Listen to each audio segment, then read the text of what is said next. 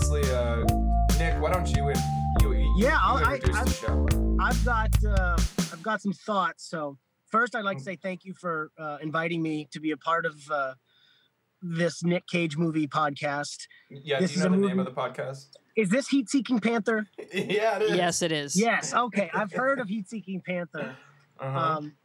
So you're in the Panther Den right now. So first, I would like to thank you for having me on Heat Seeking Panther.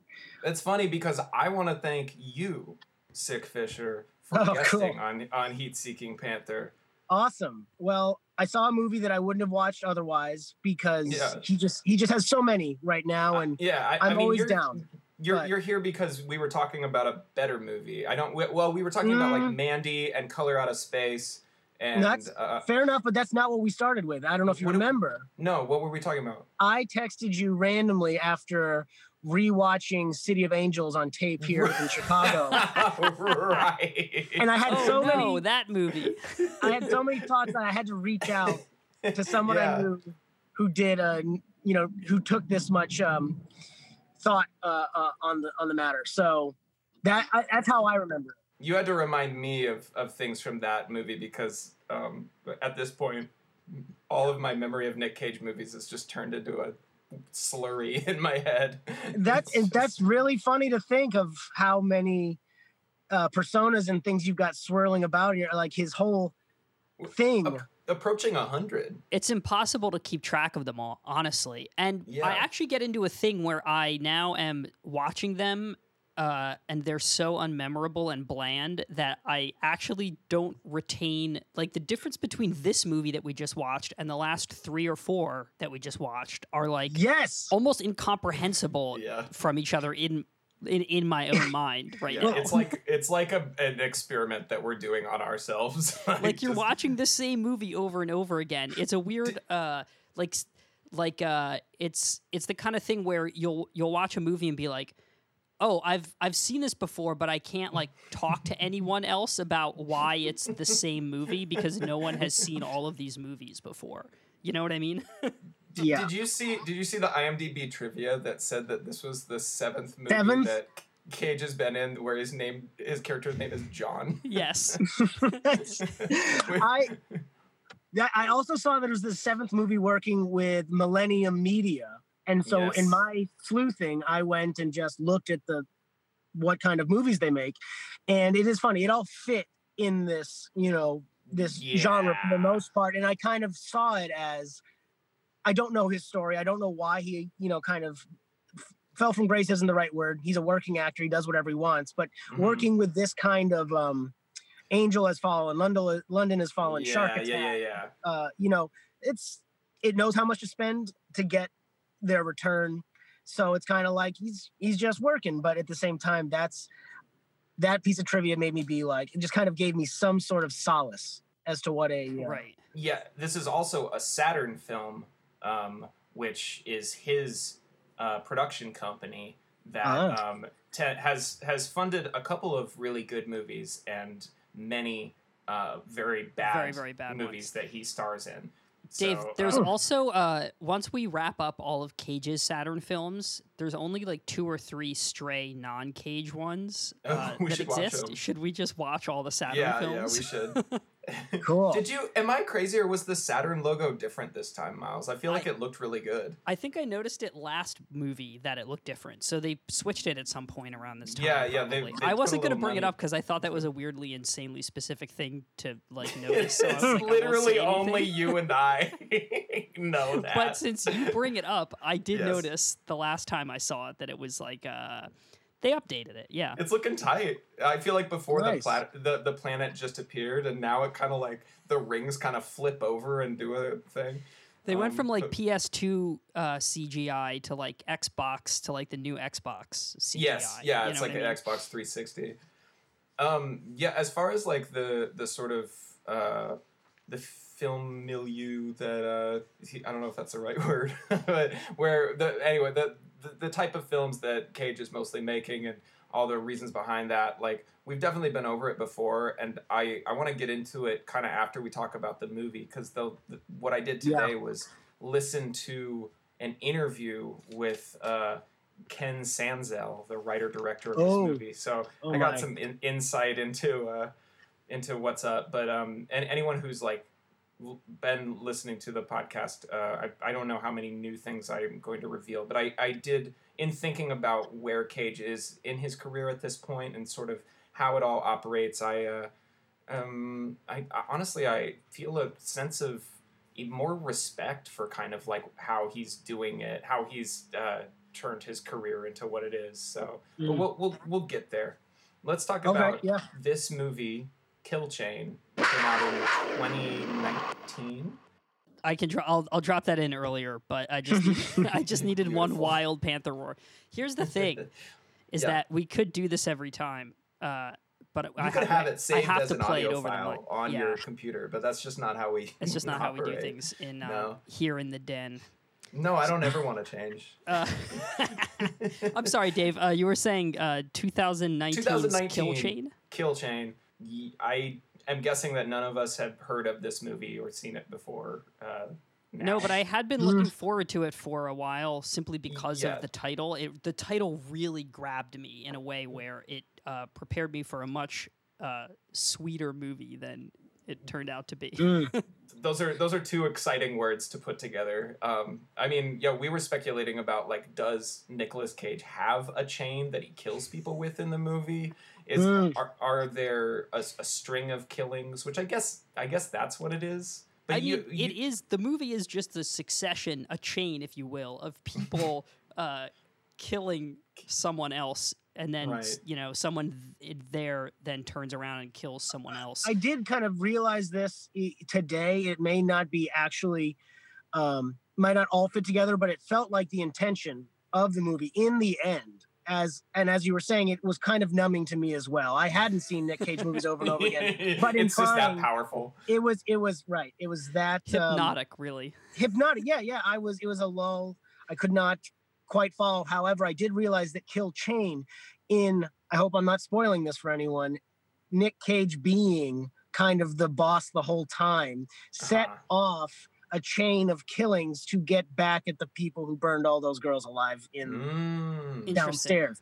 Because he was actually the guy who set up all these killings of people who may or may not knew him. He tricked the guy into the story to not kill him yet. I mean, it was one of those aha moments that was just really unsatisfying. But nonetheless, still felt like... I think it says a lot about the film that, like, you can kind of give that synopsis and it sounds kind of interesting, but as anything is revealed, like, there's just a deficit of good things in the movie. Like, it's just not done very well, and so you just,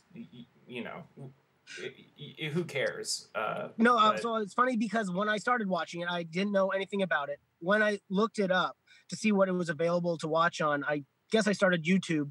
There is another documentary called Kill Chain about elections fraud. I ran into this too. So I was like, really don't know what this is going to be like, but that's clearly not the movie I'm looking for. But when I did find it, getting back to the quality, I guess, of this movie, when I started it started with something that I actually really love in movies. And that's Me too.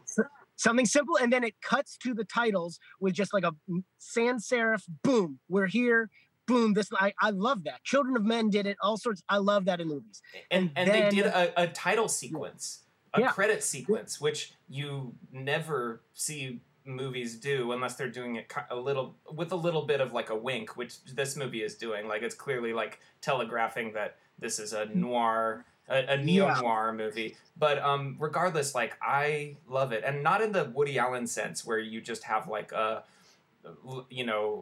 words that appear on and you get every single credit before the movie. I mean, that's fine too. And everything that Woody Allen has ever done is fine. Just kidding.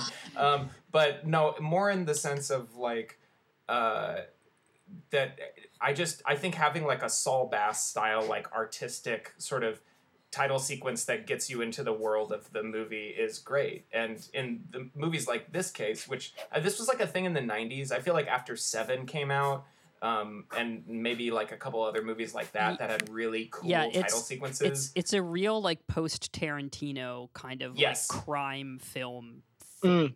that Yes. people started doing. I mean, it's even like, I was trying to think of what to compare it to, and I guess the only comparable thing is like a bad like crime TV movie, maybe. Absolutely. Yeah. No, 100% is what I thought. And I feel like I should interject here is that I actually was really into the credits that were before the credits, where it was just telling you where the setting was, something like that.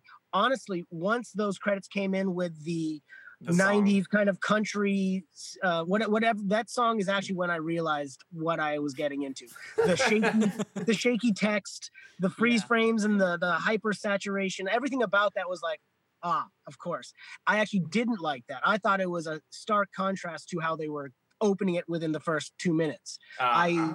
I actually thought, so as soon as he said, see, he won't appreciate it, but you might. You read for a short story, and it just goes whoa, whoa, whoa, and the music kind of comes in slow. I was like, offended's the wrong word, but it was. That's how I knew what I guess we were getting into. I was holding out until the credits. Yeah, I liked the credits just because I like having a credit sequence that has some style, and this has bad style, but it has style. I was gonna say like I have to give them credit for trying to like lean into a really over stylized credit sequence. However, I hated the outcome.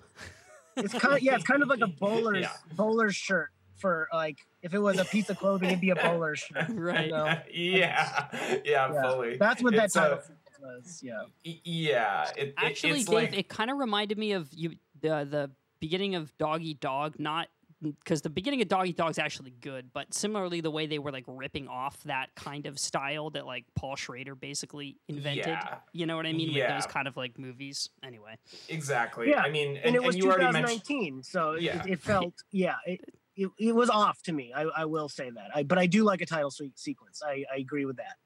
Well, you already mentioned Tarantino, and I don't know if Ken Sanzel is after listening to him, he didn't mention Tarantino once, so in my brain I think he probably doesn't think he's ripping off Tarantino. He's trying to pull from, the older like noir whatever. Like but like the sort of post Tarantino in crime indie film thing that happened in the 90s, like this is just it could have fit in on the video store shelves in 1996 in amongst all of those Tarantino ripoffs. And like frankly there's not there's like a couple other like pretty blatant like things that I feel like he's I mean, there's the De Palma lighting that everybody does now. Which I also don't hate, like it's a thing I love.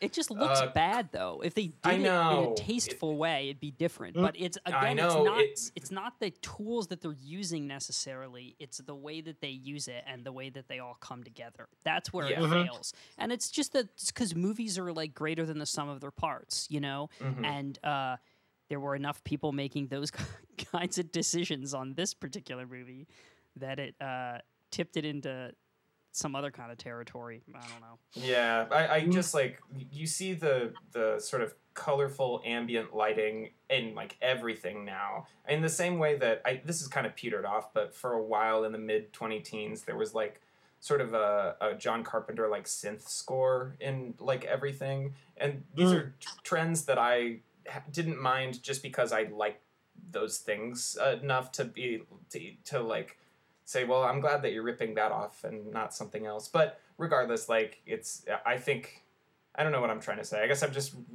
ripping on this one thing where, like you said, Miles, it's done without taste. I guess my larger point is that like, I was thinking about A Score to Settle, which is the movie we watched a couple of movies ago, which might have been my low point. Is that the one with his son? Yes, the ghost son. I saw that one, dude. Or I couldn't get past the sex scene, maybe? I can't remember. But I remember watching and be like, holy fuck. This is... Speaking of sex scenes, though, can we talk about the fucking sex scene in this movie? Oh, the choreographed, like, aggressive foreplay thing? Oh, my gosh. It was I don't want to. Terrifying. I think, Dave, that this is the most outrageous Cage sex scene since Zandali. Yeah, that. Please, the sound design as well. Did anyone else notice how wonderful the sound design was for that sex scene? It was a lot of like deep, like it was an onomatopoeia. It was make a sex sound. Make a sex sound. It's like boom. Right, and again, honestly, very cable TV movie in the way that it was like overtly sexual, but there was almost no sexiness to it. Ken Sanzel comes from the world of TV. He's primarily a TV writer and director, with most of his credits from the show Numbers, with the E is a 3. I don't know anything. I was gonna say, yeah, that's how I know it. Yeah. Yeah. The 3E. The 3E. It's like 7. Yes, exactly. 7 got away with the 7 for a V. That's pretty good. Yeah. Yeah. What I was going to say though is that A Score to Settle, our take on it was like that was a movie created by AI for AI people. Like it's a movie that is just there's not a trace of anything real or human in it. And this movie was human in like a bad, I mean, it's bad melodrama and bad writing, but it had a humanity, and it also had something that I've ragged on other movies for, which is that, like, you know, A Score to Settle, again, was a movie that seemed to be trying to do something way bigger than what it was, or something. It was trying to do something and then not or succeeding. Or Running with the Devil, the movie we watched last time, was trying to do a Soderbergh-like Traffic, exploration of the drug wars, and it's just completely not equipped to do that. And this movie was trying to make a neo-noir, and it made a neo-noir. And I appreciate that. It's a bad movie. I do not recommend it. It stinks. But at least it was trying to do something, and it kind of humble, and it kind of did that. It set its sights low, and it achieved them with I agree with you. Decent results. I agree with you, and that's in a weird way why I ended up not liking it as much, is because it wasn't so bad for me to kind of like have memorable, like I couldn't tell anyone but you guys, really. Yeah. It's like, what do you, because there was enough, I want to say, some of its parts was an excellent, description of what a movie is. And there was lots of talent in that room. You know what I mean? I was actually noticing how much I liked the glass windows in the hotel. There was some cool set designs, very ambitious camera work with the angles and the nauseating the shoot sometimes, right? Like it was overdone in some of those. And that's the thing, is all of these things, there are choices. Ambitious. People are making ambitious choices, but they're failing at pretty much every metric. Like they don't pull any of them off. But so like you said, I mean, we've been inoculated so much to like forgettable movies that are completely mediocre, that like I feel like I can just appreciate a movie that is mediocre and that isn't obnoxiously like out of its own, like batting above its whatever, punching above its weight, right? Punching above its weight. Thank you. There's some sports metaphor in there, Yeah.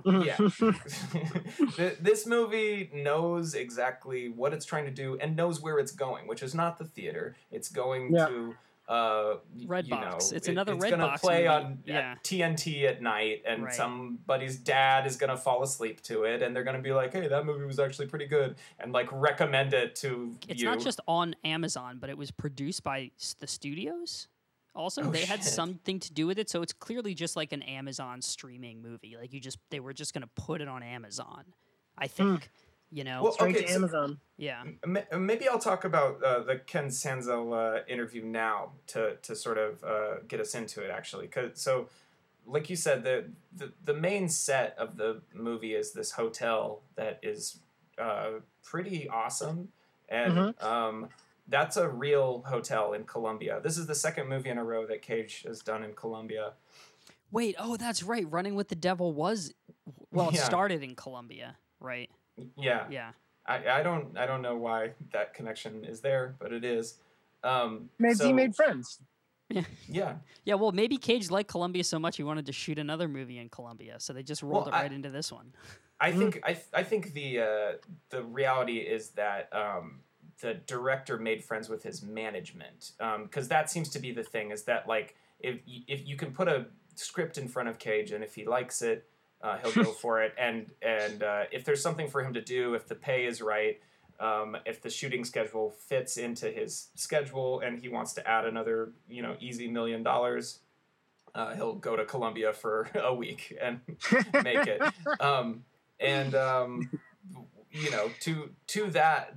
To that end, like, Cage is, according to Ken Sanzel, incredibly professional. He showed up with the whole script memorized, as he is wont to do, and everything choreographed in his brain about how he would, light the match as he did his cigarette or whatever. Like, he basically, he showed up, and they said that the actress who plays the woman in red, that she was like kind of nervous because she hadn't learned her lines yet, and he was like, he told her that this is the way that I work now, is like, I used to do it that way, but now I just have it all memorized because these are going to be short shoots and I don't want to be in anybody's way. So I just come in, bing, bang, boom, and then I'm out. So very professional, pretty cool. The way that this all happened was Ken Sanzel, first of all, he used to be a cop.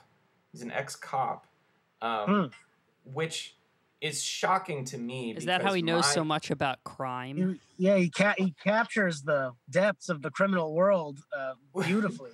Well, that's what was crazy, because my take on this, before knowing anything about him, was that the writing of this feels like somebody who has never been close to any of this. Like, nothing about the way that these folks interact is real. Like, assassins, sex workers, even like fathers, like when Enrico Calatoni is talking to his daughter, like none of that feels like observed from humanity. Even like things like, I was like, this guy doesn't even speak Spanish probably, because he named characters Araña and Oso and not La Araña or El Oso, which it seems like, just shit like that, where I'm like, this doesn't feel like it was observed from reality. This feels like a 21-year-old in a writing class who has been, watching a lot of Tarantino. And that's the thing that I think gives it the like neo-noir feel, is that it tries to go for the like crime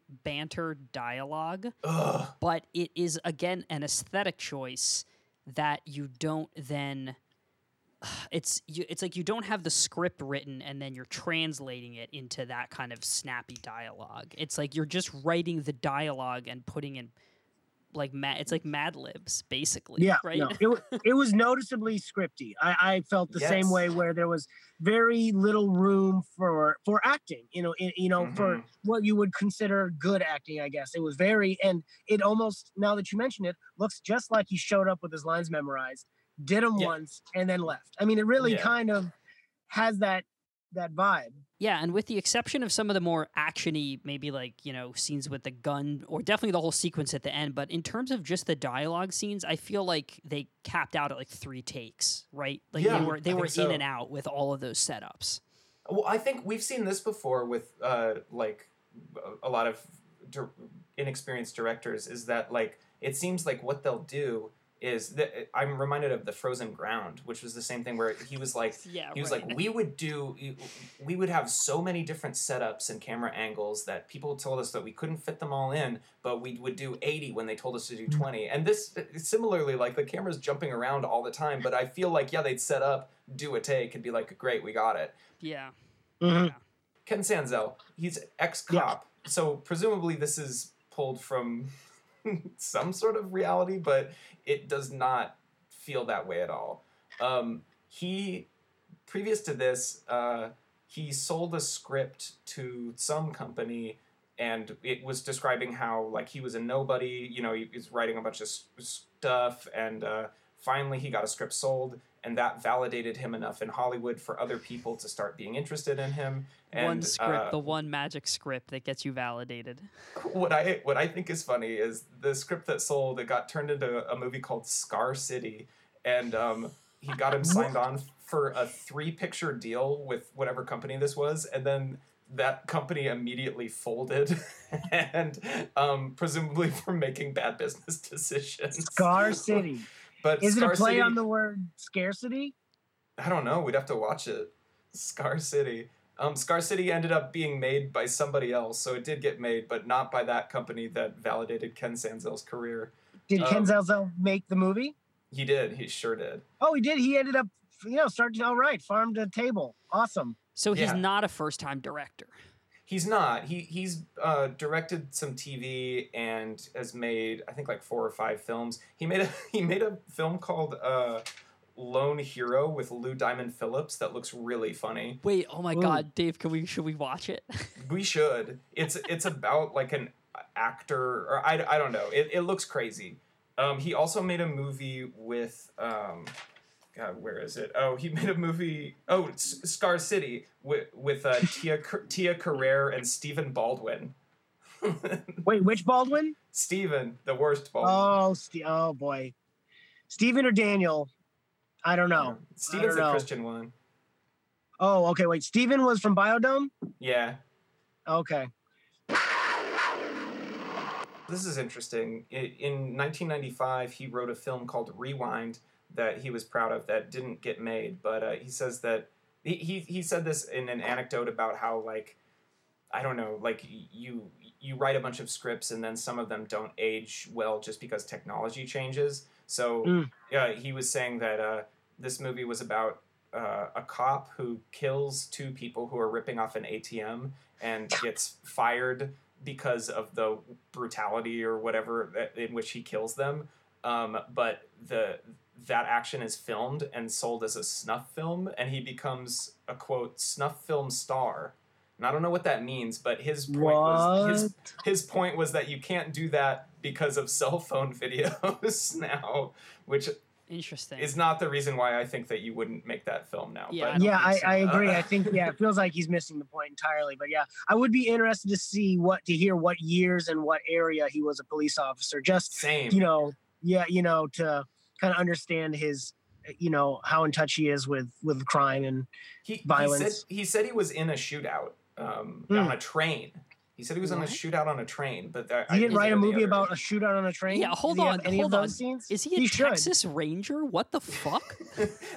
This was in reference to the scene where there's a shootout inside of a parked car that happens in this movie. Oh yeah. Oh God. Oh yeah. How there's the banality of the whole movie because I forgot one of the most exciting scenes. Yeah. That was yeah. Wait, and guys. Can we talk about how Cage is in the intro to the movie and then he doesn't show up again for 45 minutes? Like, come on! Why are we doing this? I was kind of hoping he'd narrate it as the storyteller. He should have. That would have been... Because they set it up like he's going to. He's like, I'll tell you the story. And then he doesn't. So this is how I'll wrap this up. So how this movie came about is that they were making another movie in Colombia called Blunt Force Trauma that I don't know anything about. Nice. But apparently it was very ambitious, and he wanted to make something that was a lot smaller, that only had a few sets and whatever, and they had scouted this hotel as a location for that movie and not used it. So he wrote a movie around the hotel with the idea that it would be about it. Basically, he was trying to do 4 Rooms, the Tarantino movie, where there's like somebody, but in this case, it's a kill chain where somebody does a thing and someone gets killed, and then the person who killed the person, what's their story, and then they get killed, and then wait a minute, Dave. So they're killing in a chain. Yeah, it's a chain of kills. It's a chain of killings, and like Nick said, it sort of circles back to Cage. Yeah, right. It's a snake eating its own tail type thing. Got it. Okay. And I guess he wrote the story about a sniper played by Enrico Colantoni, aka the dad from Veronica Mars. Oh, right. Horny photographer from Just Shoot Me. Yeah, you're right. Wow. Perfect. I totally knew where I'd seen him before. Yeah. I actually thought he felt the most capable actor of all of them, I'll be honest. Yeah, definitely. Yeah, and he's also, weirdly actor. Enough, the one that I connected to emotionally the most. Like the storyline with him and his daughter, was hokey, but it definitely... It was redeeming. Yeah, certainly, right. It seemed the most real to me in a weird way. Yeah, that's when I was most on board for the story. So yeah, it's he wrote that story, and then he wrote the story about the Cage character, and then and then when he decided that people needed to be getting killed and creating a kill chain, he wrote the cops story about the crooked cops, which again is weird that he's a cop and that's the decision he's making. I don't know, but yeah, let's talk about the Enrico Colantoni stuff, because that that scene ends with him getting shot, and it's sort of, from the interview that I listened to with him, I think that was supposed to register as like an oh shit moment, and he initially wanted Cage to play that character, so for it to sort of be like a fake out where you think he's going to be the star, and but then he dies, and then it's these other characters, and I'm instead really the glad fake out that is that wasn't the movie. Because although, like you said, the fake out instead is that he shows up at the start and then doesn't show up again for like another hour. But well, at least it's not a Snowden situation where he's in the one scene at the beginning and then nothing until the one scene at the end. I watched this movie 3 times before I watched Snowden again. Oh, really? I mean, they're both terrible. I guess I would have to choose. I don't know, Dave. I don't know. This goes down easier for me. This is more I guess you could like ignore this one more, kind of, Oh, well, no doubt. This movie is more. Yeah, this is like white noise, and Snowden is like a brown note. That's the low frequency that makes you shit yourself uncontrollably.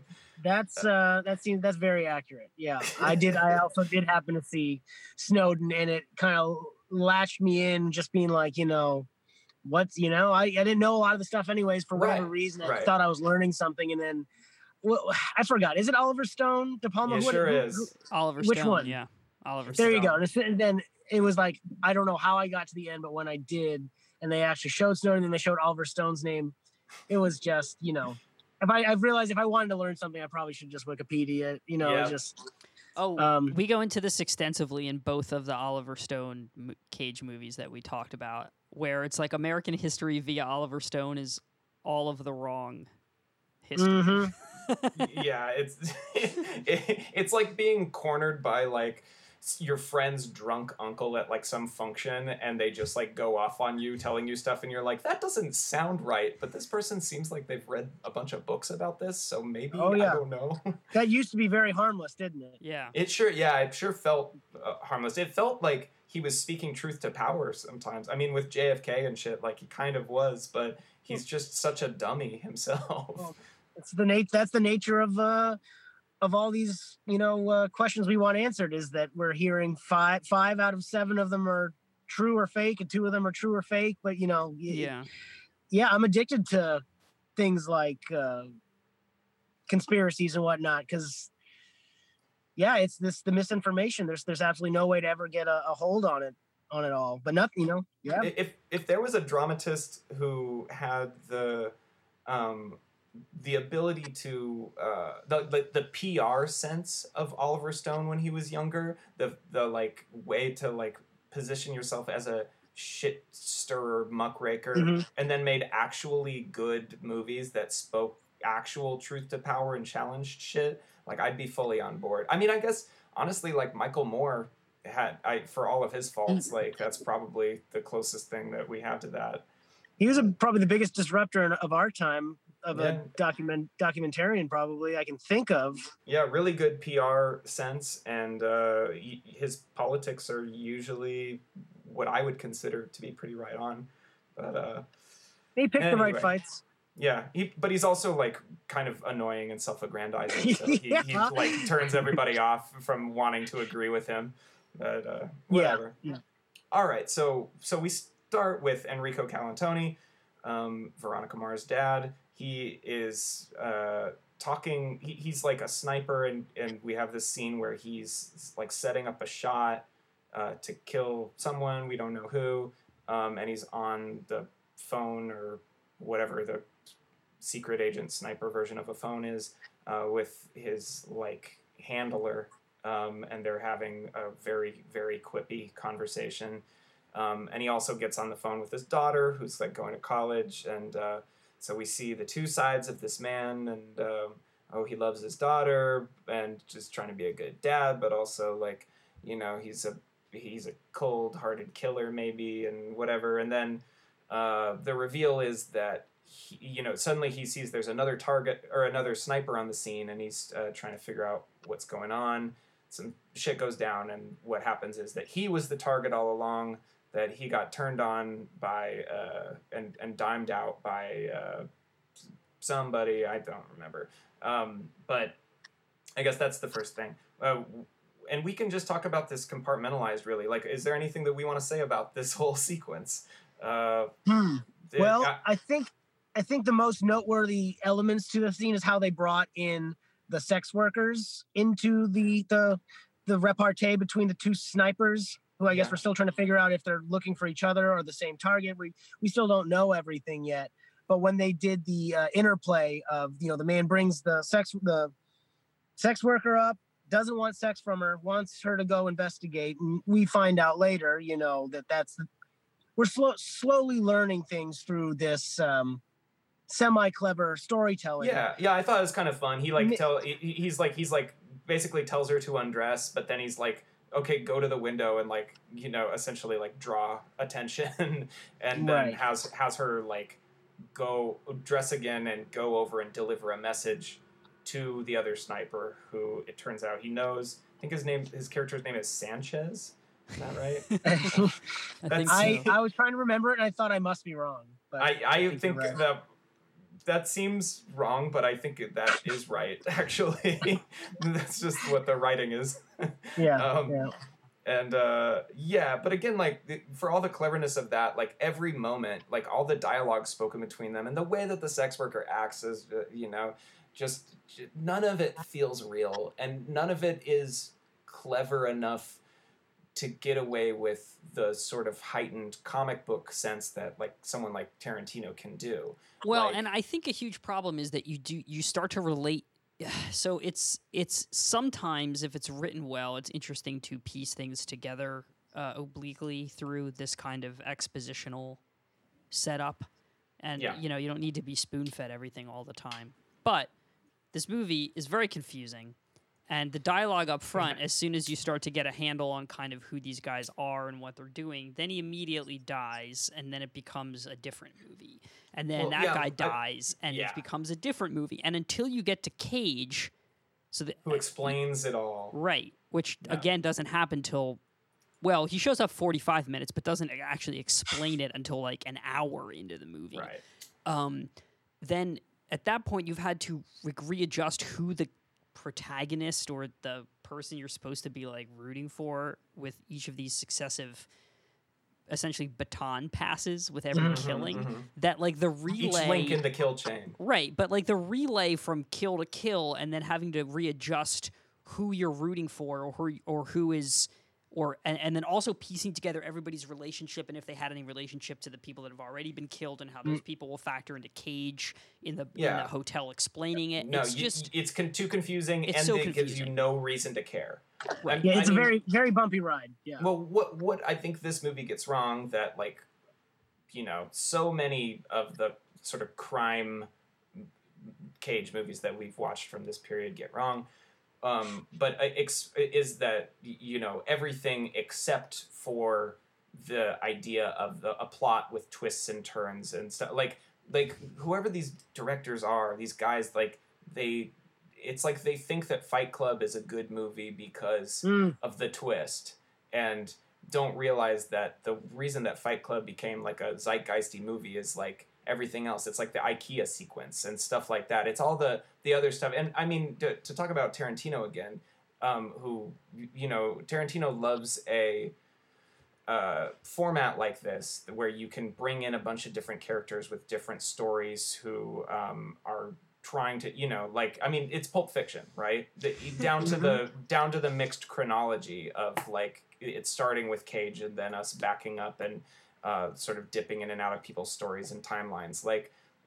But Pulp Fiction is not a great movie because of the briefcase. Each of those situations and characters give Tarantino something else to sort of riff on, all these things that he's interested in and stuff, and so you're sort of getting to hang out in his mind and his record collection and whatever, and that's a pretty fun place to be, I'd say. Whereas Ken Sanzel's mind is that it's, despite the sort of he was a cop. Twists in this. Yeah, he's a cop. It's very procedural. Right. And so we have twists and turns. We have people dying. We have the baton being passed, but there's nothing outside of the plot itself for us to zoom in on. And like you said, Miles, like the plot itself is kept sort of hazy so he can do reveals, which we've seen again and again. It doesn't fucking work unless you make something else for me to grab onto. It's because, because here's the big issue with the reveal in this movie is that when Cage finally explains everything and then he goes back through the whole kill chain and you see how each person was related and then you get a history of the connection and et cetera, like he's literally explaining to you who the characters you just saw die were. And then but the issue with that is that you don't then have any kind of like that. His whole explanation of everyone's backstory is just a separate movie plot. Like it's just other things that have happened to all of them, and you could very well have just seen those movies. So there's no kind of deeper connection. It's like it's just it doesn't add anything to the experience that we had. It doesn't deepen our understanding of anything that resonates, because when we saw those things, it didn't matter to us in the first place. Totally. So I don't care the character's motivations. Like it doesn't. There's no meaningful reveal there. The reveal is the meaning, not. It's not that the reveal gives meaning to the other things. It's just that the reveal is the point. Honestly, that's the reveal. It's kind of frightening that the idea that you would have a cop and this is their idea of the world, like, and not in a like, there's a lot of movies that are like, this isn't like a fashy movie. Like there's not a lot of fascist kind of shit in it. It doesn't, like, again, almost everyone else except for the two cops are operating outside of far outside of the law. Right. Yeah, and the two cops are like really shitty guys. They're like some of they're the worst characters in the movie. The worst characters. Yeah. But the thing that's disturbing to me is that you have a cop who is out on the field to a degree where he's getting into shootouts on trains, but the thing that's in his head is just fucking trite melodrama and like weird like this like quippy shit that like I'm like, is he just checked out from reality? Like how do you make something that feels this removed from the world of actual crime?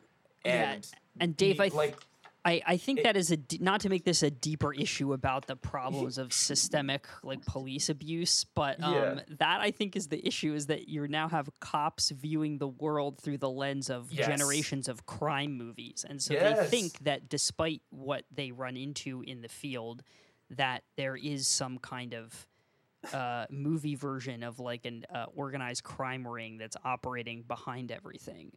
Right, it's very disturbing. Yeah, that like he would just imagining him, I don't know, doing whatever the fuck he was doing during the day, but in his head he's like he's like disassociating and thinking about the movie of his life that he wishes he was living, where he is, I don't know, he's Raymond Chandler and he gets to make shit like this. Anyway, very weird. Well, and it's also weird that if you are exercising that part of your brain separate from your career as a cop, is that like you still want to make a crime genre movie? You don't want to make some kind of other genre to like flex some other more romantic part of your brain? I mean, there's just there's so many questions to me about ex-cop's motivation for making this movie this way. It's very weird. Agreed. Yeah. Anyway. So we get the Calantoni stuff. I keep having to check his name so I say it right. He dies, and it's not it. It's like I thought that we were getting the first course of a satisfying meal, but instead it was like, no, that's all you. It was like a weird appetizer instead. Yeah, that's like the pre-dinner cocktail. I'll admit, I thought that when he got shot through the mattress, when he jumps in front of the window, pulls up the mattress with his bulletproof vest, I thought that was part of a ruse that we would be seeing later. Same. That he'd actually kind of missed the, I mean, well, you're doesn't right, he Miles. show up? Doesn't he show up at the end? Yeah, he does, but only when he's retelling the story about the burning kids. No, it's the only other time we see him outside. Doesn't Cage run into him at the very end? Yeah, he does, because that's where you realize.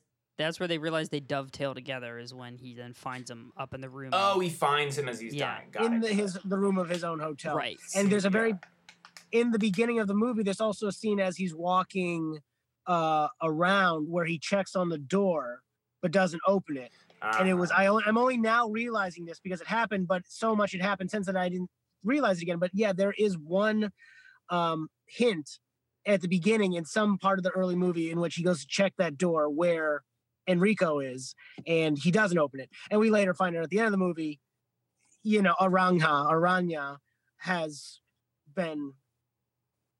planned the whole thing. Right. Yes. Right. All right. So he gets shot through the mattress and he dies. And he doesn't die. He doesn't. He doesn't die. Cage has to kill him. But then he does die. Yeah. But yeah, you're ultimately dies in the chain. Yes, the final link. Well, is he the first link or the final link, though? This is the nature of the storytelling, Miles. He's the final link in reality because the movie ends with Cage walking downstairs and trying to either not kill that guy's daughter. You know what I mean? Right. Yeah. Because he's like, they're gonna kill my daughter. My daughter. Yeah. So Cage not only initiates the kill chain, he also breaks the toxic cycle of the kill chain. He does. Yeah. A man can forge a kill chain, but he can also break a kill chain. See, they should have hired you for the tagline, Dave. I don't know what the tagline of this movie is, probably starring Nicolas Cage, but that's a way better one That's than the tagline, yeah. Kill chain starring Nicolas Cage. A movie with Nicolas Cage. He's got a gun. So did he? Sort of. Yeah, he did. Yeah, he had to hand it over briefly. He had a couple. Yeah, he had a shotgun. It's a bad neighborhood. Oh yeah. Yeah. I know that these are bad, lawless guys, but the treating of the sex workers, I mean, both by the story and just that they're seen as like childish, like dummies, and then who are so not street smart that they would get into that situation, and then that she would go, like Enrico Colantoni would send that woman over to the other building to be like, hey, like your enemy is over there or whatever, and then not expect her to die. I mean, I guess he doesn't care is the thing, but it's another thing that in general, I'm just like, oh, a cop wrote this movie, huh? Yeah. Certainly didn't write white women very well, yeah. No. Well, and I think also a big crux of the movie is, well, they would have died anyway. Like someone in that instance, and also when they talk about the flashback of burning the children, right? It's like, well, you can try to break the kill chain, but someone else is just going to kill them anyway. And I feel like that is such a like nihilistic sort of, it's like that's not the outcome of those choices that I want to see. Like it almost turned me against the filmmaker in a way, because it was just so like, and it wasn't even nihilism with any. I mean, it's like fatalism. Yeah, exactly. But it's not. It doesn't. I don't think it understands it as that. It really does seem like a big dumb script. Right. It's not as self-aware to to feel like it'd be nihilistic or fatalistic, even because it does have a very overall dumb kind of feel like there really isn't much to be trusted about it in the first place. There is nothing behind it in which it's not examining anything. It's just like, this is here is a movie with all popcorn. The things. Yeah, it's popcorn. And but Dave, again, this is like the fourth movie in a row or something where the only thing we can objectively say about it is a movie. It is a film. Yes. This is a movie. Yeah, and I won't just keep banging on this same drum, but the fact, again, like revisiting this with the light of that this is a former cop, like that sort of fatalism of like, this is how the system works and it's broken. There's good guys and bad guys, but they're not really good or bad. It's this gray area, but they just keep, there are people who there are good people who don't get characterization and end up as targets and like hostages and whatever. And then there's only a bunch of morally compromised people who I don't have anything to say about, but the kill chain just continues. You know, it's like, this is supposed to be popcorn, and that is, I think, the correct way to engage with it, because it's not smart enough really to reveal too much else. But like, right, there's something like kind of fucked up about that. But yeah. Speaking of which, like, you know who else is also an ex-cop? Who? I just realized this. Eddie Money. What? Really? Take Me Home Tonight. What? 2 Tickets to Paradise. 2 Tickets to Paradise? Yeah, he's an ex-cop. What kind of cop? Like a beat cop? I would love to know as well, but that's like kind of his thing. I don't know if he advertises as such, but I had. Is he a Blue Lives Matter guy? He seems like a New York type. He might have been a Jersey cop or a New York cop, but I don't know. And he got famous. He was young enough. He wasn't like, so he probably didn't do a ton of time. And I would argue that Ken Sanzel might not have done a lot of, he clearly wasn't a career guy. Yeah. No. How old is he right now? He's not that old. He's probably like 40s, 50s.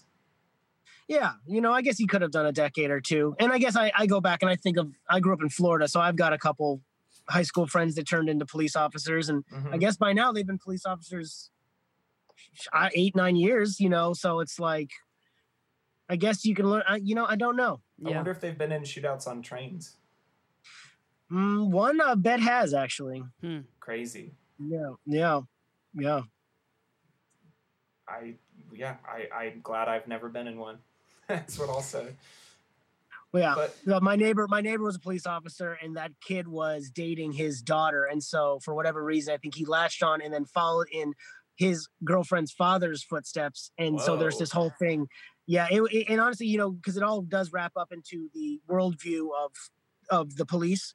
And I had one neighbor, and it was us, kind of more bookish types, and our one neighbor who we got along with, they were police and ex-football, the more football type thing. Right. And their worldview is a lot different than ours, Yeah. But so as if I ask them as are many people. Yeah. So I feel like there's even one more step of remove, because I'm from California, so I have zero concept of what Florida's like. Like, I hear about like Florida, and it sounds like a completely lawless place to live in some There's respects. a lot of room to run around, that's for sure. It's definitely. I like that way of putting it. Yeah. No, there's a lot of space, and people move there a lot. So there is like a transplantiness the same way California has, but because it's the same as, it's a dead end, there's really nowhere to go once you're in Florida but back up. So it's got its own culture, far different from Georgia, Alabama. Yeah, I can't put my finger on it, but I left. And I don't go back often. Yeah. Yeah.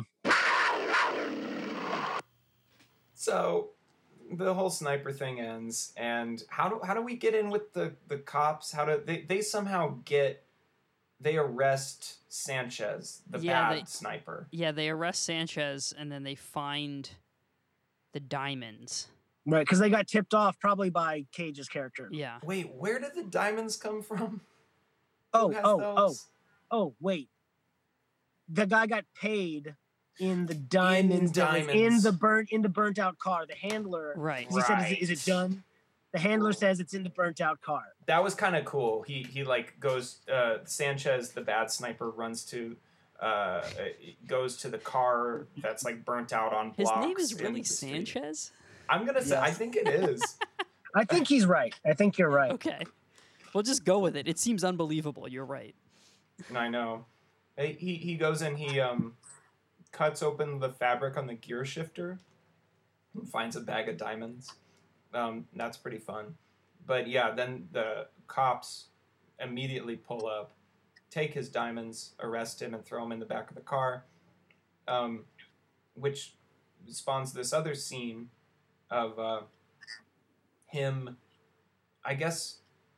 He planting the seed of doubt. Right. He sees that these cops are probably crooked and starts trying to turn them against each other. And it ends up in a shootout in the car. I don't really have much to say about that scene except that I thought that Eddie Martinez, the actor playing Sanchez, is kind of fun to watch in it. Like he's been in Narcos and The Sinner, which I think is a newer movie. I don't know. It seems like his career is on the up and up. So good for him. The guy that plays the blonde cop is do you guys ever see True Blood? Yeah, was he? I know of it. He plays Sookie's brother. Oh no shit! Yeah, just dumb as rocks, but like just chiseled brother who ends up, if I remember right, starts dating a woman who's like a were-cougar. Yes, she's like a part of a. Right. There's a group of not werewolves, but they're were-cats, and they're all like fucking like the most hillbilly redneck folks. Oh, that sounds great. Yeah. Hey, if you want a show that is really dumb, like does dumb fun right for at least a couple seasons, it's just like really horny and stupid. True Blood is pretty good. That's what True Blood's about. Okay, cool. Yeah. I wasn't sure. It's very, very stupid, but very, very horny, and it starts to add like pretty much any sort of like, you know, you got vampires, you got werewolves, you have were-cats, you have witches, you have ancient Greek, you have fairies, you have ancient Greek monsters masquerading as people. Any amphibians? Any like fish or frog stuff? I don't think there's any like Shape of Water action, but I tapped out after a couple seasons. Yeah, me too. I didn't watch it until the end. It gets really not good, but man, that second season is a lot of fun. Anyway, we keep talking about more interesting things than this movie. But anyway, my point was this is the first time I've ever seen that actor in anything else. So that's all I could think about. Dude, I've never seen him before. He shows up with that lollipop in his mouth. Yeah. And which was I feel like that's Ken Sanzel also being like, this is interesting. Here's an artistic touch. But it's like Brad Pitt from Ocean's 11. It's yeah, I don't know. That shootout in the car, like, I had a moment of watching it where I was like, I like suddenly like came out of my stupor and I was like, oh, I think I'm supposed to be impressed by this, but it was. It came and went real. It quick. Came and went. Meanwhile, there's a lady in red. I don't remember how she shows up. She's connected to the bad cop, the blonde cop's girlfriend. She's the cop's girlfriend. Mm-hmm. Both the other cop and Sanchez die in the shootout, and then True Blood is wounded. He's been shot. He takes the diamonds, goes back to his like flop house, basically, where takes his shirt off. Yeah. Totally takes his shirt off. He's just still looks great and greasy. This dude is fucking cut. He's beautiful, and he's got a giant. He hasn't been in a movie or TV show in like 15 years, but he's still doing core work. Yeah. Those abs look great. Yeah, and he's got a giant gunshot in his shoulder. And, and then what's her name, comes looking for the diamonds at this point, right? She doesn't have a name. She's called the mistress? The very bad woman, I believe, is very bad woman. Yeah. Funny enough, I actually liked that. I liked how I didn't realize that none of them had names. Except in the credits, I was like, look at that. That's kind of fun. Yeah, that was kind of funny. So her and her goons basically show up and they torture True Blood, but he has already given... Oh, yeah, because the lady in red is cheating on the very bad woman with True Blood. With True Blood, right. So then the lady in red takes the diamonds from True Blood, and then he gets taken and tortured and killed, and she runs away with the diamonds. R.I.P. And she takes that van driver, that delivery man, hostage, right? In that, and lets him watch ludicrous scene where she gets undressed in the back of the van, and she's like, "You can watch, I don't mind." Yeah, again, late night cable TV movie. She just gets in the back of the van and becomes sexy. Very quickly. She becomes, and she's like, do not worry, mi amor. I will not hurt you, but you can look at my. It's so stupid, and she doesn't. She's as good as her word. She's like, how much did tonight cost you? And he's like, my job. and she, I don't know, gives him a wad of cash. Bills. Yeah. Fat wad, yeah. So yeah, you know, she gives him a fat wad. Okay, but here's a question: why did her and True Blood have all that money? Like, why do they have the stash? What kind of business are they involved in? Is that just money he has probably shaken money down that he was as a cop from other people? Okay. Yeah, I'm pretty sure that's what it was that he explains later in the movie, that those two bad cops were shaking down. Yeah, people. I even forgot what it is that they were involved in, other than just being crooked. Totally. Okay, so I can't even really remember. We don't need to get into it any further. I didn't know why he had that like rainy day stash for her to run away with. But anyway, so she hijacks this van, and she's going to find someone named Aranya, right? Or Mr. It's not Mr. Aranya, is it? That's too it's straight Aranya. Okay. That means spider in Spanish. Oh, I didn't know. Interesting. I've never heard Spanish before. So. You know who also seems to have never heard Spanish before? Cage? Is Nicolas Cage. In Running with the Devil and this movie, he's required to say like one line of Spanish. Like that thing that I love this thing when movies do this, where someone shows up who's like a foreign and like greets you in a foreign language, and you say it, and then they're like, yeah, all right, we'll switch to English now, without like, you know. But Cage, for someone who grew up in Southern California, holy shit, it's the most like mush mouth, like gringo ass, like, yeah, it's just, yeah, it's real bad. But anyway, yeah, so what I derailed us. So she's looking for Aranya, and she goes to the hotel that Cage runs, that he won in a poker game or some shit off of some other guy, Franco. His buddy Franco. His buddy Franco. Wait, is that really who is the a guy's big part name, of Franco? the reveal? That also seems unbelievable. I know it seems That's wrong. his name? Yes. These movies, Franco. it's like the guy knows like one Latin American person. That's and what I'm it's like, saying. and he just like picks the name from like the one guy he knows. He's That's like, his I'm name is Sanchez. Do you have a picture of Ken Sanzel? He looks kind of like a piece of dough. That's funny enough how I pictured it. Now we are circling back to where the movie started, which just involves like a lot of talking in the hotel. Also, the lady in red shows up. She's looking for Aranya, but she clocks Cage as Aranya, even though he is, you know, not saying anything explicit. He's playing dumb, but she has some speech about how, you know, that cut on your hand is from a bullet, and that thing on your head is from a knife, and you have, what is she? I wrote this down. He has what is it, like violence behind his eyes or something? Also, that's such a dramatic line. You know what I'm talking about? Was this before or after they took the shot and he does finger guns? Yes. I was around there. Yeah.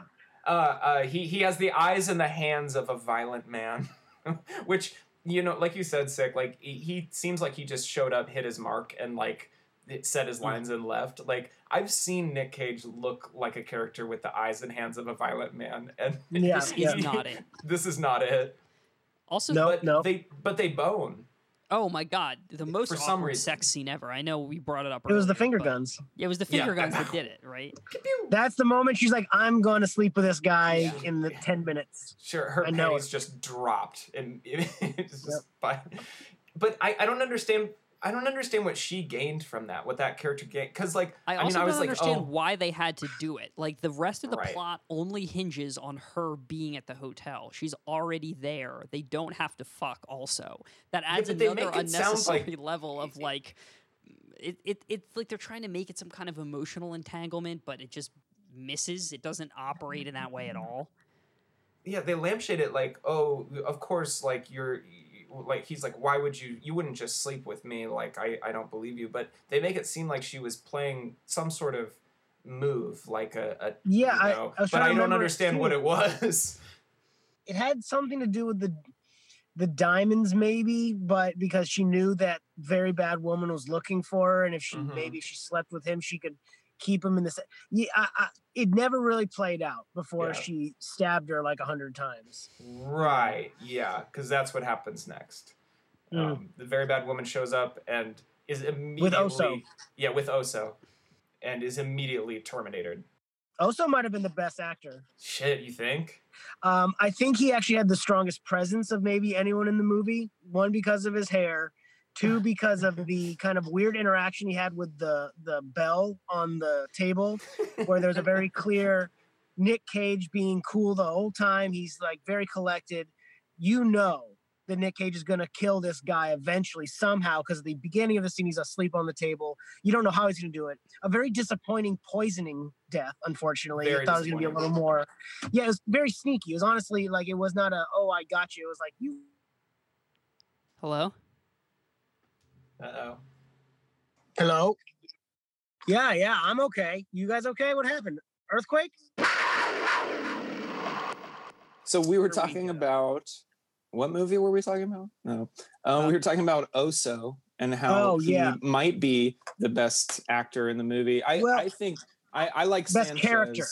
The best character. Perhaps best character is a better word. Yeah. He has the most presence, I think. Totally. Yeah, and I wanted to see something happen most with this character. It was I knew exactly what was going to happen and what I wanted to happen, but nonetheless, that was the most satisfaction I think I got, was this aggressive, one-dimensional bad guy kind of just getting outsmarted really quickly and without a lot of, I didn't have to think too hard, which this whole movie asked me a lot of me. Yes, yeah, the movie asks you to think way more than it should. Like way too much. Yeah. It doesn't reward the thinking. It's just very demanding movie. Yeah. Yes. Yeah. I can't even piece together the people turning on each other or whatever, but it turns into a big showdown in the hotel. And I guess, he killed, or the woman in red stabs the very bad lady. Oso gets drugged by Cage. And then we are back at the start with the two hitmen or whomever who roll up to kill Cage, based on, I guess, something else that hasn't been a part of the story yet, which is his story. He wants to tell them the story about Franco, with whom he bought the hotel. And then he tells us the story, which is that he and Franco were also assassins, and but they turned on their employers when they were asked to ship a bunch of trafficked, like, underage girls. And so they let the girls go, and Franco adopts one of them, and they go buy a hotel in Colombia and are happily ever after until this point. She becomes a mule. She becomes a drug mule, right? Yeah, with those two cops, with the two bad cops. Yes, and it's all coming back together. And we're also informed by the hitmen that the trafficked girls, I think they tell him, maybe he tells them, but the trafficked girls that they let go were then hunted down, I don't know, killed or captured again. Mm-hmm. So their good deed was truly for nothing in this the Sanzel universe. And and so basically he tells that story, and then I don't know, there's like a shootout. There's a big shootout. No. He was his point of tell. They were like, you really think that story is going to make us not kill you? And he's like, I wasn't talking to you. I was talking. And then, the woman in red who he fucked has been listening the whole time, and she shoots them. And there's a shootout, and they win. And then Cage comes up and finds Enrico Colatano in his room. And why does he kill him? Because he was supposed to be dead in the first place. He was supposed to have been shot dead by Sanchez. Cage ordered the hit. Cage ordered the whole chain to get going. Kill chain. Yeah. Yeah, the whole kill chain. Which as because Enrico Colatano was part of the girl burning thing. Because he said nothing. And that's why he had such a bad relationship with his daughters, because after he saw those girls burning to death, he couldn't see his own daughter. Right. He just couldn't do it. Which again, it like retroactively asks us to realize the person with whom we saw the most emotional connection at the beginning of the movie is now we have to basically rethink of him as a like evil man, a bad He's a person. bad guy. But then we have to rethink of him as being sympathetic, you know, when he's like, I love my daughter and I can't look at her after I did that. But and then he just gets shot anyway, which again, coming back to what I was talking about earlier, everyone basically who was like, someone made a choice in this chain to not kill someone, and then every time they got killed by someone else anyway. So this is just another thing where he was supposed to have died in the, you know, in the hit at the beginning, and he didn't, and then Cage just kills him anyway. But then he breaks the cycle supposedly when he asks for his daughter to not be hunted down, because at the beginning of the movie the handler says, oh well, then if it's not you, then we're going to go to Northeastern University, right, dorm room 245, and he gives the very dramatic throws his phone and accepts his fate. But it was we had the Lady or the Tiger at the end. We're left with the choices: does Nick Cage call off the hit, or does the chain continue? You know, and I think, right, yeah, and or is he going to go rescue the daughter and then adopt her as his own daughter, much like Kill Chain 2? Yeah, right. God, I hope not. Maybe now is the time. 2 Chainz. Kill Chain 2, starring 2 Chainz. Too Furious. Yeah, starring 2 Chainz as Aranya. No, I now's a good time to tell you 2 that kills, 2 chains. that Can you imagine the storyline of Kill Chain 2? How many storylines? There'd be twice as many. The chain could be as long as we want it. It could be a damn TV series. I will tell you that in early 2020, Cage was in talks with Ken Sanzel to be in another movie, but that the pandemic may have made that null and void. It's Ken Sanzel doesn't know by the time he was interviewed about this movie in January of last year, but there could very well be a Kill Chain 2. Yeah. Wow. Okay. There you go. I'm pulling up the IMDb trivia for this movie now, because this is an especially silly assortment of just nonsense, just nothing shit about a nonsense nothing movie. 6 items. As we said, 7th collaboration between Nick Cage and Millennium Films, and the 7th time Nick Cage has played a character named John. The trivia piece that most people found interesting is Nicolas Cage wanted to have a mustache instead of a beard in this movie.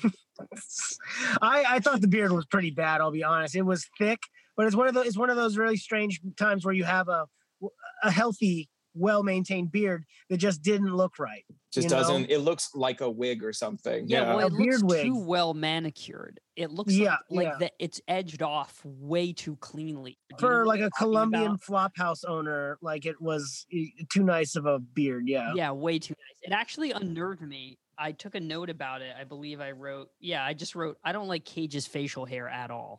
Exact note. Like within the first minute of the movie. I guess he agreed with you. He wanted a stash. The stash have been better? I mean, it definitely would have made him look more like a drug dealer, I think. But are we talking like a big bushy stash or like a weird? God, who knows? There are many. Funny that you're on this trivia thing, because I was watching it on Prime, and if you sort of touch the screen or whatever, some of the things show up around. Oh, really? And this is the second time that Prime or some sort of streaming service has has told me something about the movie I didn't expect. But when I had done that, it has the cast and it said Nick Cage, Aranya. So I'm not at the part. I'm not at the part where I'm supposed to know he's Aranya. And boom, all of a sudden, like, there you go. And like the reveal, which may have done like a clinking in my mind, be like, okay, ambitious storytelling. But then I'm just like waiting for this reveal that I have now just, it has been revealed already. Well, and I think that is the main issue with having a reveal like hinge around someone's name in something so simple in the internet age, is that now everyone can just see the cast list before they see the movie on any number of like sites. So I've known that he was Aranya for months. I just didn't know what that meant. I just didn't know what it meant. And then you see the movie and they say Mr. Aranya. I keep thinking it's Mr. Aranya. Mr. Senor. Senor Spider. Aranya. Yes. Then but I didn't know what the context of Aranya was. So when they said it at the beginning, I was like, oh, it's Cage. Yeah. I know that. You know what else? You know, it's funny that also happened in the new Suspiria, where I was like, there's something weird with that old guy. And then like I accidentally hit it again and I saw Tilda Swinton I'm like, what? Oh, fuck. Like, and that was at the beginning of the movie where I knew there's something wrong with the old guy. Either way, that's the second time. One with New Suspiria and two with Kill Chain, where I was told too early who that person was. Well, I like this. This is just for anybody who likes IMDb trivia. Like, you know, Nick Cage, mustache, beard. 11 out of 16 people found that interesting. The seventh time that Nicolas Cage has played a character named John, 8 out of 20 people found that interesting. I find that interesting. I love this piece because I feel like it was written by Ken Sanzel himself. This trivia says, in the vein of the quote greatest detective noir films. It's just, that's not trivia. Yeah. 6 out of 20 people found that interesting. And this last one that 1 out of 5 people found interesting is, in the 81st minute, Aranya's shotgun extracts the spent shell casings, but one hears only one shell, and the sound is clearly lighter, as if it was plastic rather than lead. What? That should be a goof, first of all. That's a goof, not trivia. But second of all, that's psycho. But they're also gonna sweeten no matter what sound effect it is of the shell hitting the ground. So why do you have an issue with the fact that it doesn't sound realistic? It's like they're just doing Foley into it anyway. Who submits the trivia? How does trivia get accepted onto the page? Is this like Wikipedia, or does it have to go through some sort of approval process? I think you can. I'm pretty sure you can just write whatever, and then the like blank out of blank found this interesting. I think that's the process that then there's actually an anonymous council, the IMDb council. And you have to go through a complex series of tests to prove that you have the fortitude to post to IMDb. I figure like IMDb is like the Wizard in the Wizard of Oz, right? You know, like, it might just be some weird guy with a balloon who's reading all the trivia. And all right, so we've talked the plot to death. Literally nobody cares. Let's get into the minutiae. Is there anything else? Yeah. I'm not. Yes, I have any quite stray a bit. things? Yeah. Should we all right, lay it on it? me. Okay. Yeah, so I don't have anything else, I don't think. So first of all, that fucking beard I already mentioned. I had a huge note about that. I just want to reiterate. It's bad. Yeah, and the camera work was again really jarring, especially during the scene where the cops have the shootout in the car. The whole the whole cinematography and edit of that was made me feel like the room was spinning while I was watching it's a mess. Yeah, it just, I mean, like when like I said, I like came to in like halfway through that film being like, oh shit, Miles, my thing stopped recording. Hold on. No, it's still going. Sorry. Okay. False alarm. All right. I came to in the middle of that scene being like, oh, they're trying to do a shootout in the car as like, that's like the choice that they're making as like a thing that should be cool. Right. That I should notice that they're doing that.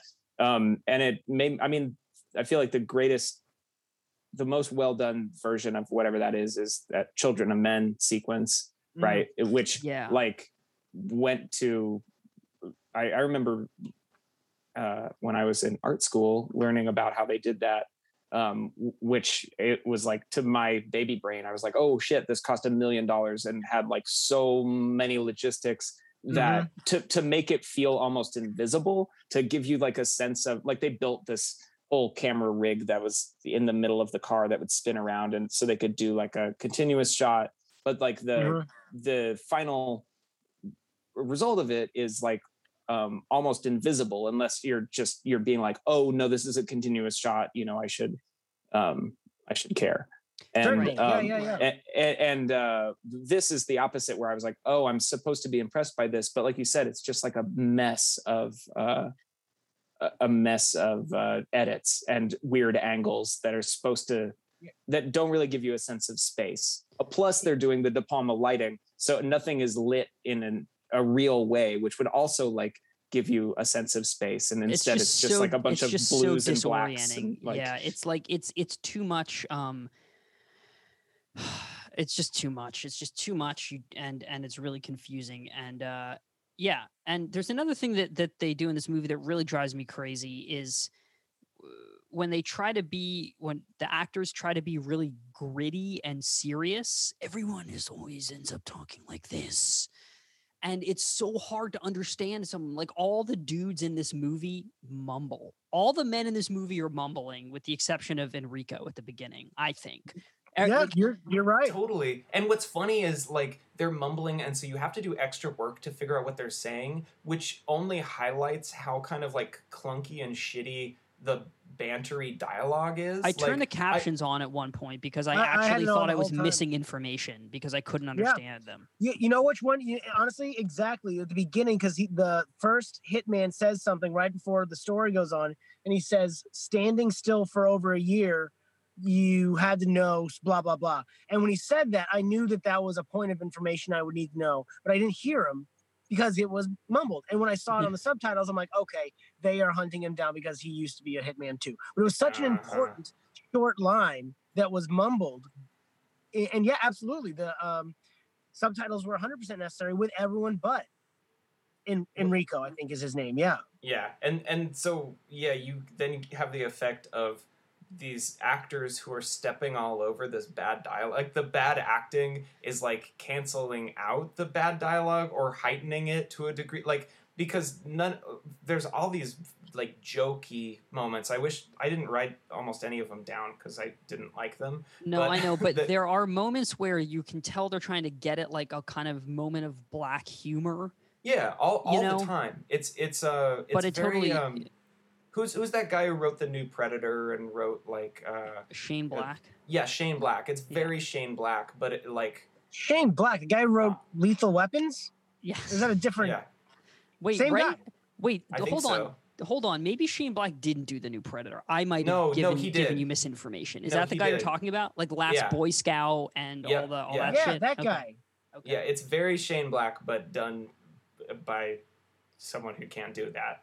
By someone that's seen a bunch of Shane Black movies. I'd love to talk about that guy.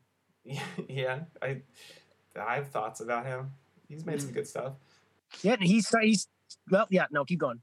But yeah, anyway, like you said, people are mumbling all over the place. People are putting the emphasis on the wrong things. The director is not telling them to do differently or better. The director is probably just really excited that this movie is getting made. Yeah. Right. And so everything, like you said, the lighting, the shots are set up poorly, the lighting's bad. It's not good. There's a thing that always sticks out to me too, is like back in high school, I was watching a lot of movies with my friends. One of my friends ended up going to West Point, so he was learning all this stuff. And in college, he would tell me about all the movies that we used to love that he can't watch anymore because of how actors handle their weapons. And there are very, very few movies that actually take the time to show an actor how guns are practically held or fired and stuff like that. And ever since then, I may have one day figured it out, but yeah, it is noticeable when people are holding guns improperly or however like that. So the scene inside the car where they're just shooting each other, the guy's got the gun around his head like this, trying to point in the back. See, guns are very loud. You know what I mean? And it's like he's sticking it right next to his ear. Practical things that even if there's this hyper stylized, choreographed kind of cool concept of a gunfight in a car, there is no suspension of disbelief. It was never got off the ground. In that regard. So all the gun work in that thing, which you would hope would lend itself to maybe the cartoony or romantic world this is in, is just looks dumb, like a bunch of kids with toy guns. Yeah, I think that's why a lot of like bad movies with gunfights in them, like they leave me totally like nothing, because it all just feels like you don't get the sense of how the gun sounds, how the gun, just the way that actual thing in that space and how it would feel. Like, it all feels like Cops and Robbers, like you said. A movie that I feel like is extremely cartoonish with its use of guns, but that makes it work, is the John Wick movies. Maybe I'm crazy, but I think part of why that movie is just, that's a kill chain. It's just endless killing, but the fight it's good. Yeah, it is good. Do you remember the Christian Bale movie with Gun Fu? Yeah. No. Yes, it was Equilibrium. Yeah. Yeah, so it's like in 1984, and they're all like saints or something. They're like, keeping people from thinking or loving, and they have this form of martial arts called Gun Fu. Oh my God. That's some cool inventive gunplay right there. That's tight. But that's not what happened in Kill Chain. No, it sucks. It was, in fact, the whole back half where the shootout where they're going through the hotel is all just the most rote kind of like cowboy, literally have hanging sheets drying. They're going through like a bunch of sheets hanging on clothesline. Like that's, And to that end, there is one more thing I took a huge note about. I just want to bring up while we're talking about the minutia still. Is the kill at the end where the guy's gun backfires into his face. Yeah. And then she comes up and cuts his throat. That was brutal. That was actually kind of a cool kill. But that was like the only good one. I liked her in general. I thought she wasn't that actress. I don't know. She wasn't given great stuff to work with, but she's definitely the most fleshed out female character for sure. Yeah. She's definitely. Was she the only one? Well, Mrs. Bad or Miss Bad. There's a bad whatever. woman. Bad woman. Yeah. Mrs. Bad, Mr. Aranya. Why do I think that they added these Mrs. Bad these titles to everyone? Señorita Mao. I don't know. She was good enough that I was like, I'm sorry that this is the best movie that came across your slate. I hope you have like a successful career in, if you're a Colombian native or wherever you are, because this you deserve better than this. Same with Sanchez. Dave, I just want to raise a toast to all of the like working day players that are propping Cage up in all of these movies. There's Honestly. one or two in every film where I really feel for them because I know that if they were given a better script, if they were given more time, if they were given, a production that wasn't only focused on getting Cage in every scene that he's in, that they really could. They're good actors. They could flourish, and I feel that they're being cut down unfairly because of the project that they're in. And then I realized that's like 95% of actors. That's acting, yeah.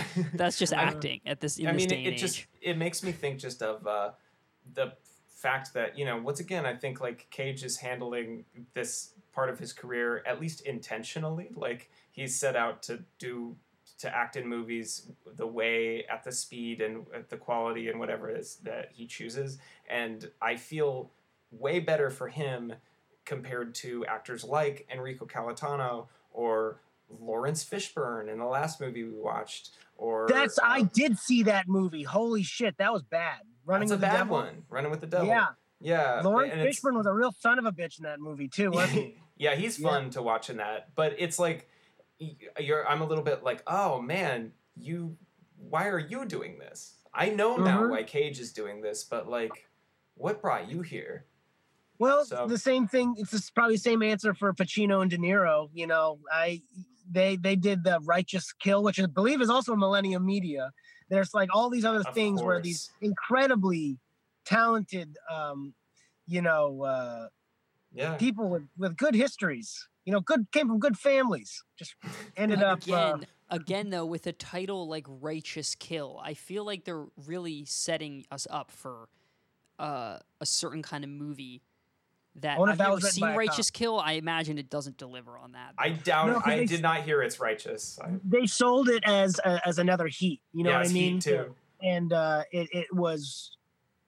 it felt very short. But honestly, things were poorly timed because of the pandemic. This was poorly timed because some of the discussions going on with police abuse. And I remember it was Well, the very nature is it's a police who becomes a vigilante and starts killing bad people that he believes he should kill. His partner thinks he shouldn't. I've never seen a movie about that. That's so cool. Yeah, there you go. So it's a completely novel idea. I can't believe no one's written this before. A cop who believes that the system isn't fascistic enough and heroically takes it into his own hands to just mete out punishment to anyone who... This right here is, this is every movie we've seen with Cage in it. Yeah, true. Yeah, I mean, look, we already have the Death Wish movies, like Jeff Goldblum's first movie. Yeah, he's a bad guy in Death Wish. Yeah, he's a rapist. He doesn't get caught. Charles Bronson doesn't even get him. He gets away with it. Damn. Charles Bronson just goes out and starts killing random people. That I like the Death Wish movies. They're really fucked up and mean, but I like them. And that first one is great because he's actually like a fucking psychopath. Like he's not a hero. He's just a bad man. Huh. I should revisit that one too. Yeah, check it out. It's very ugly. All right, I'm afraid my phone's gonna die, so let's wrap it up. Nick, I want to know your 3 favorite Nicolas Cage movies. Favorite's a hard word. How about favorite roles? Favorite roles. It's funny because there are so many Nicolas Cage ones. I can tell you the ones that first come to mind that are fun and I can revisit a lot. Con Air is one of the ones that I can always watch. Same. But it's I honestly can't answer that because I don't see Nick Cage as an actor anymore. I see him as Nick Cage, and I would have to go back to all the movies I've ever seen of his. Like City of Angels is a very good example. When I rewatched City of Angels, it was a whatever movie when I saw it, but in seeing it now, in knowing what he's done with his career and where he was then, everything about it was so unusual and felt wrong, but which is what made it fun to watch. Yeah. You know? Yeah. So I would have to rewatch all of them again to answer that. Because I also know he's done great movies. Raising Arizona, Leaving Las Vegas. There's so many that I would like to say, honestly, I enjoy. National Treasure. Yeah. You know what? I don't even think I watched that on a plane. I think I've always changed the channel. You should watch National Treasure. 1000%. You need to see. You should watch it. It's one of my faves. Okay, not real? Because of his performance, but the National Treasure movies are great. I've gone on the Michael record. Bay? No, but it might as well be. It's better than Bay, honestly. Like I will go on the record again as demanding a National Treasure 3. I think it would be great. I mean, we've only got John Voight for a couple more years. We got to get the wheels moving on this one here. I was lobbying for a National Treasure 3 that involved Donald. My idea is that Donald Trump is actually a genius and that he's putting on a kayfabe for everybody, but he calls Nick Cage in and they have to go to, I think we said Area 51 and use the alien secrets. But honestly, we could do that with Biden too, or do something fun with Joe Biden, calling. He already stole the president in the second one. So Biden is actually a clone of Biden made by the aliens, right? Yes, because the real Biden either died or is too senile to be a president. So they substituted this clone of Biden that the aliens made, and then that ties Area 51 into it as well. Can we loop in Kamala Harris's stepdaughter, the Emma Emhoff or whatever? She's actually a gray alien in disguise. Yeah, she's a gray, and she's a scout or something. Or maybe Kamala is also alien. Kamala seems like she might be an alien. Anyway, we're getting far afield now. I mean, Kamala's definitely an ex-cop. She should write a script, right? Oh shit. She could probably write a better movie than this. The last thing. That's a low bar. The last 2 things is since Nick, you did the introduction for us, I'm gonna plug your shit for you. Just that Sick Fisher, great painter, great artist, has work up and around the city of Chicago and Los Angeles and I'm sure other places, right? Yeah. There's some places in between, but mostly Chicago and Los Angeles. Yeah. Anyway, Sick Fisher on Instagram. It's really fucking sick work, and thank you for being on this silly podcast talking about this bad movie. Yeah, thank you for so having me, Nick. Thank you very much. Thank you. The last thing that I want from you, that I will ask of you, is can you give us a panther roar? Oh, that was so good. That was like a zombie panther roar. Yeah. That was awesome. Yeah. That was great. Yeah, all right. So instead of out, yeah. Right. That's like if instead of a werewolf, you were a were-panther. Oh shit. And then you dated that guy from True Blood. My pleasure. Thank you guys.